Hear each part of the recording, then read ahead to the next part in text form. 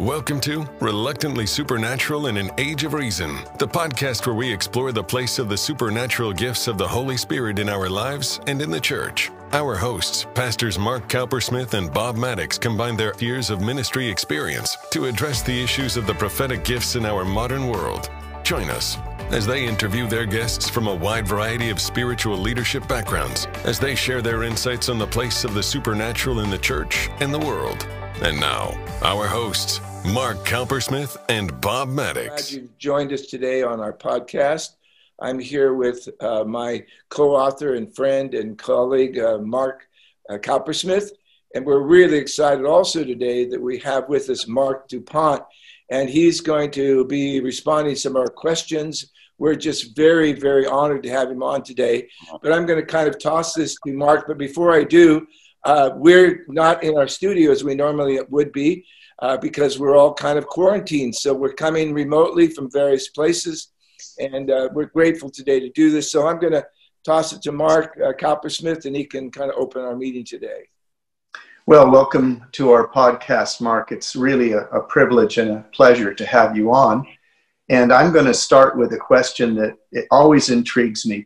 The speakers, the ministers that I respect most, they all have a life message. They have some central truth that informs and forms their thinking and their life. And I'm curious about what yours might be. Well, it's first of all, it's a blessing to be here. Thank you for having me. Looking forward to getting to know you better in the future. I've known Bob for the last couple of years, and it's been such a privilege hanging out with him and hearing his testimonies. For me, my life message, I think, would be really having a heart knowledge of God. For over 38 years now, I guess we're going into our 39th year, we've been involved in international ministry. Sometimes it smacks of evangelism, or sometimes apostolically coaching pastors and leaders, but primarily it's come under the banner of the prophetic, and we try to avoid the pathetic, but I have likened it unto a Barnabas ministry of encouragement. And Barnabas, as we know, the son of encouragement, he was the one that saw the calling on Paul when hardly anybody wanted to associate with Paul, and left the revival at Antioch, brought him to the party, and was there that he and Paul were launched out in their first apostolic trip. And for me, a huge part of our ministry, and we go to a wide variety of churches, a wide variety of denominations, is hopefully prophetically calling people into their potential and calling churches into their potential in God. A life verse for me would be 1 Corinthians 2:9, that God has more for us than our eyes have seen, our ears have heard, more than we can understand. And I believe it's the prophetic, whether it comes to a dream or a vision to a person directly from the Holy Spirit, or possibly a prophetic word, somebody in the body of Christ may share to somebody else.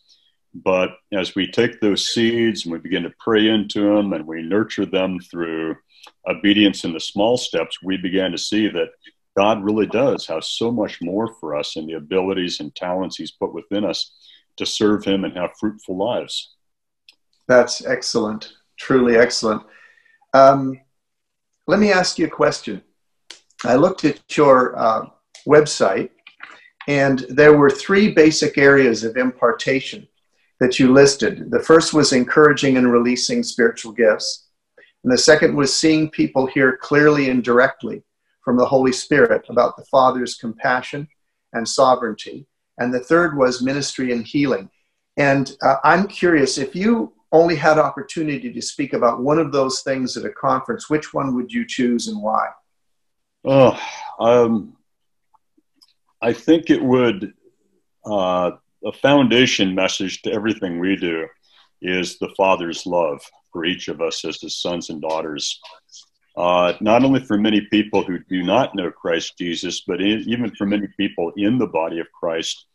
I believe they're living out of what could be called, or what is being called, an orphan spirit. Meaning we feel like we're outside looking in. And as Paul said, God has not given us a spirit of slavery, taking us back into fear, where we feel like we need to strive or achieve something to earn the blessings of God. But we've been adopted. We've been given the spirit of adoption, or spirit of sonship, as some call it. And we've been born again into a father-child relationship. And the Holy Spirit within us is called Abba, Father.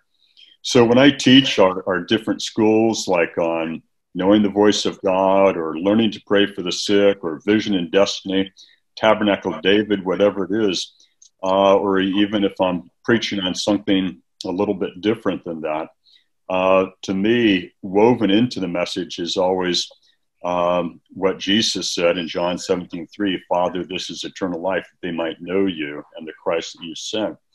And just knowing that Abba cry within us, that because of what Jesus has done, the orphan always feels like they're outside looking in. And I sometimes illustrate the orphan spirit by having people close their hand in a fist, because the orphan, because they feel like they don't have very much, and if they lose or give away what they have, they'll be afraid there'll be nothing else afterwards. They hold tight to what they have. But in contrast to that, Jesus always lived open-handedly. And the problem with living closed-handed is not only are we not free to give, but we're not free to receive from the Father. But we see Jesus always freely giving and serving out of the Father's love. And the flip side of living closed-handedly, and we see this in evidence in many churches, many Christians, is when there's conflict between individuals in the body of Christ, or even conflict within a church between church leaders, we fall into the fight or flight syndrome, don't we? We either get aggressive, or else we run from the situation. But even when you run with your fist closed, don't you? Whereas Jesus on the cross, in just great agony and pain, just raising himself up through great torment, through those pegs put through his feet, gasping for breath, he said these words, Father, forgive them, they don't know what they do. And so even in the greatest tensions of his life, betrayed by humanity, his hands were still, so to speak, open wide. And 1 John 4:18, God's perfect love casts out fear. And so the freedom, I believe, to thoroughly, if I could use this word, investigate life, explore life, go on the adventures God calls us to, rather than retreating and just holding tight in what we feel is safe. I believe that freedom comes from being filled up with an ongoing revelation of God's love for us that casts out fear. Well, let me ask you a question about that. You've ministered in, I'm thinking, probably thousands of churches over many, many years in many, many cultures. Have you mentally, it's a calculation that I do, and I'm wondering if you do the same calculation when I'm speaking to people about that very issue, the spirit of adoption, the experience of God's love, rather than the ideas of God's love. I'm always asking myself, I wonder what the percentage is of people in this room right now who've really experienced the Father's love versus those that are operating out of that orphan spirit. They're working for him, but they don't really know his love. Do you have an opinion as to, through your experience, the sort of numbers of people that really understand this experience or have had it versus those that have an intellectual knowledge of his love but haven't had the heart-to-heart experience of his love? No, I'm not as creative in my thinking as I think you are. But I guess my take on it would be, just as a kind of a gut reaction, would be probably less than 20%. You talked about the heart knowledge of God. That's the whole thing right there. Yeah. Jesus said the good man or the good woman speaks of the treasure stored up in their heart. Well, we've got a lot of Christians that can recite verses back at you, and have somewhat of a grasp of theological grasp of the Word of God. But the heart knowledge of God is what we really respond to when we're facing the issues of life. For example, right now, as so many people are facing all the what ifs with coronavirus, we're living in a bit of isolation. We're living in with a lot of jobs shut down. a lot of economic questions and factors about the future. You know, it's not that we don't all of us, myself included, all of a sudden we do have those what if thoughts coming to us. But the question is, are we going to allow the peace of God that passes all understanding to govern our souls, to govern our spirits? And that comes out of the heart knowledge. You know, we use the term, especially as charismatics and Pentecostals, being filled with the Spirit. But the greatest sign of being filled with the Spirit, I believe, as Paul indicated, is having a grateful heart, you know, always giving thanks to God, always making songs. And so the greatest sign of being filled with the goodness of God is not necessarily signs and wonders, revelation, but it's having a grateful heart and just a heart of appreciation for God and what he's doing. How do you go about leading people into that deeper experience of the love of God? Well, what's your approach to that? Well, as I said, we try to weave the Father Heart of God message into a lot of what we do and a lot of the messages. To be honest with you, to me, it is the strategy of employing certain verses as you speak and certain stories about God's love. But when I testify about healings and miracles, for example, or radical deliverances, I'll always tie it into the phrase, the love of God manifested, or, you know, God just loved this person so much, you know. But to be honest with you, I think a lot of it is anointing that we carry. And, you know, it's the Holy Spirit's ability to move through us, through our lives and our words, and being carriers of the presence of God. And I think it's something that Jesus said to his disciples, freely, freely receive, freely, freely give. That if we've got it and we're in prayer about this, oh Lord, you know, I don't always pray this before every meeting I do, but before a lot of the meetings I do, I'll pray out of, you know, something David said in the Psalms, Lord, these are your majestic ones in whom you delight, including those that don't know Christ yet, but God's working in their lives. Lord, would you pour out a deep revelation of who you are to them beyond our intellectual ability to pull up verses and tell stories and have a clever sermon and sound bites and all of that. It's the anointing of God. Like the story you were telling about when you were speaking down in Mexico, and all of a sudden you're not even allowed to finish your message, but people are raising their hands. They want Jesus. Something's happening. Yeah. And it has far more to do with the Spirit of God and his grace to us and through us than our ability mechanically to put together a clever message. Go ahead, Bob. I was talking to a friend up in Chico who has written a book it's called Love Revolution. And he's had this profound revelation of, you know, that we've lost that first commandment that Jesus gave, that we should love our neighbors as ourselves. Right. And that was his one commandment that he left. And we were talking about the very fact that you shared just a few moments ago, that so many of these gifts of the Holy Spirit, they work by love. The Bible says faith works by love. Yeah. And so if we're going to have faith, we first of all have to have the love of God and compassion of God. But that kind of helps me segue into a question. There's a lot of churches that are not charismatic or Pentecostal, but they do have the love of God. But yeah, for some reason, they haven't learned to activate that in connection with, prophecy or healing or some of these things. And how do you move people into that area? You know, like a lot of people in the early 80s, John Wimber had an impact upon my ministry. And one of the things, I can't remember the exact phrase he would have used, but he was quite focused on, quote, demystifying the gifts of the Spirit.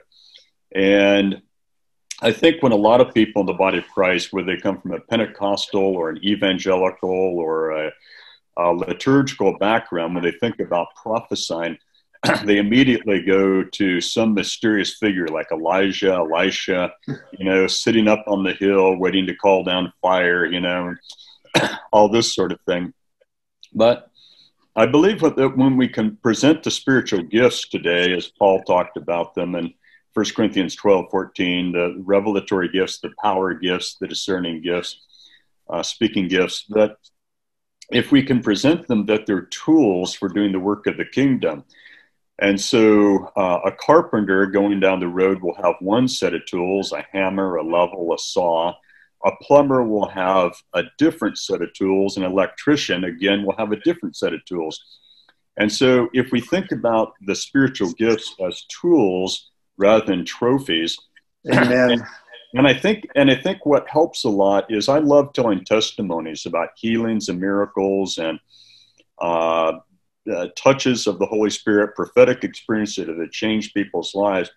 I think as we who are called to communicate this stuff, teach and preach on it, as we do it in a taking the focus off of ourselves, but just saying, this is just stuff that God wants to do in the body of Christ. It's not for some spiritual elite, but it's for all of us. And kind of de-emphasizing the mysterious and all of that. And just saying, God is a God who speaks. Why does he speak? Because he loves his sons and daughters, as any loving father would. And also, I think there's, we're called to, I think, use some discernment. For example, I fully believe in what Paul talked about, the baptism of the Holy Spirit. And I don't know about now because things have changed a little bit. I think there's more of a biblical ignorance today than there was in the body of Christ 20 years ago. But it used to be if you went into an evangelical church and said, who needs to be baptized in the power of the Holy Spirit? That immediately is like waving a red flag at a bull. All the theological warning lights go on. But I have found if I say, who here wants more of Jesus? I would get tons of people responding to that invitation, and then we pray for them. They end up getting baptized in the power of the Holy Spirit. Wow, that was really encouraging, Mark. What did you think about what he said? I thought it was great. There were a lot of things that he said that really touched my heart that I'm passionate about. So it was one of those wonderful experiences of, I agree with everything this guy's saying. This guy's really, really good. Yeah. Only because he agrees with me. But it was great. What do you think? What did you take out of what he said? Well, I like the fact that one of the things I love is the fact that he's getting open doors in every denomination and group you could imagine. And I think this is a sign of where we're at right now. People are so hungry for God that even coming out of churches, I was talking to Winky last night by a FaceTime call, and he was saying how down in New Zealand there's these Baptist churches that have opened up to the moving of the Holy Spirit and revival and supernatural. So it's neat to see that happening. That's exciting because I think that fits with what Mark DuPont said about the language that we use. If you go in and say, hey, how many people want to speak in tongues and have fire dancing on your heads? You don't get many volunteers. But if you say, how many people want more of Jesus in your life? Then you've got interested people. And really, the Holy Spirit is the Spirit of Jesus. So when we're talking about more of Jesus, we automatically are talking about more of the Holy Spirit. Right. I love too what he said about the need of people to really sense that God is their Father. And years ago when I was young in the ministry, we had this house for guys coming out of the counterculture, out of drugs and alcohol. And in the upstairs area of it, there had been some doves, and the doves had fled away, and their little baby doves had been left behind. And there were just 2 or 3 of them in this tiny nest, and we didn't know what to do with it. Well, what was interesting is that, they're not doves, they were pigeons. So there were these little baby pigeons in this little shelter there, little nest. And we had a guy who used to come to our ministry, and he had an aviary. And he goes, listen, I'll take those little pigeons because doves are one of the unique birds that adopts the offspring of other birds. And he took those little pigeons, baby pigeons, and put them in the dove's nest, and the doves adopted them and raised them. And I thought, the Bible says in Romans that we're given a spirit of adoption. That's the Holy Spirit. And, this whole thing is about, that we're teaching about the supernatural and the gifts of the Holy Spirit. Well, I love what he said. It's kind of the whole entry level to this is that it's not about, little fascinating, things we can brag about. It's really about a relationship with God and with the Holy Spirit and the love of God. And it's the love of God that helps these gifts operate. I think that I can't help but agree. When Paul talks about the spirit of adoption, he says it witnesses. It provides, the word means provides evidence. It provides evidence at the core of our being that we're his well-loved child. And once that happens to you, it isn't that you got a hold of an idea. It's that the reality of God's love got a hold of you. And that love is an experience, not just an idea. I think that's why I asked him the question about when you're in a church, how many people do you think in this church meeting right now have had the experience of the love of God shed abroad in their heart? And if I ask in a meeting, and I often do this, I'll say, how many people here had an experience of God's love in the last week? And maybe 1 in 100 hands go up. How many people have had this experience in the last 2 weeks? A couple more hands. How many people have had this experience a year ago? Some more hands. What we find is this stretching out into the past, where people are remembering back a long way to when they had their last experience of God's love. And yet Paul says we're to be continually filled with the Holy Spirit. This should be an experience that we live in.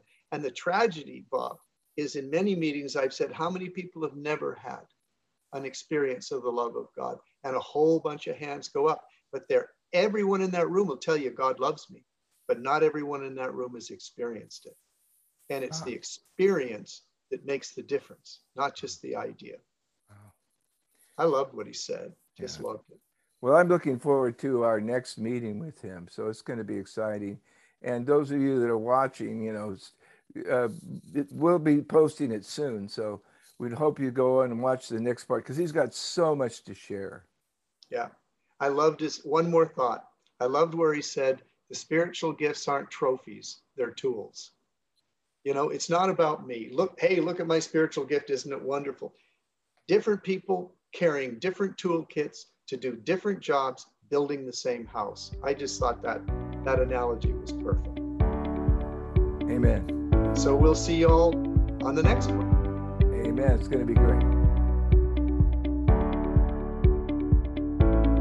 You've been listening to the Reluctantly Supernatural podcast with your hosts, Mark Cowpersmith and Bob Maddox. Be sure to check out our website at www.reluctantly-supernatural.com or visit our YouTube channel, Reluctantly Supernatural, for more videos and podcasts. To get a copy of our book, Reluctantly Supernatural in an Age of Reason, you can purchase it at Amazon.com or order it directly from us at our website, www.reluctantlysupernatural.com.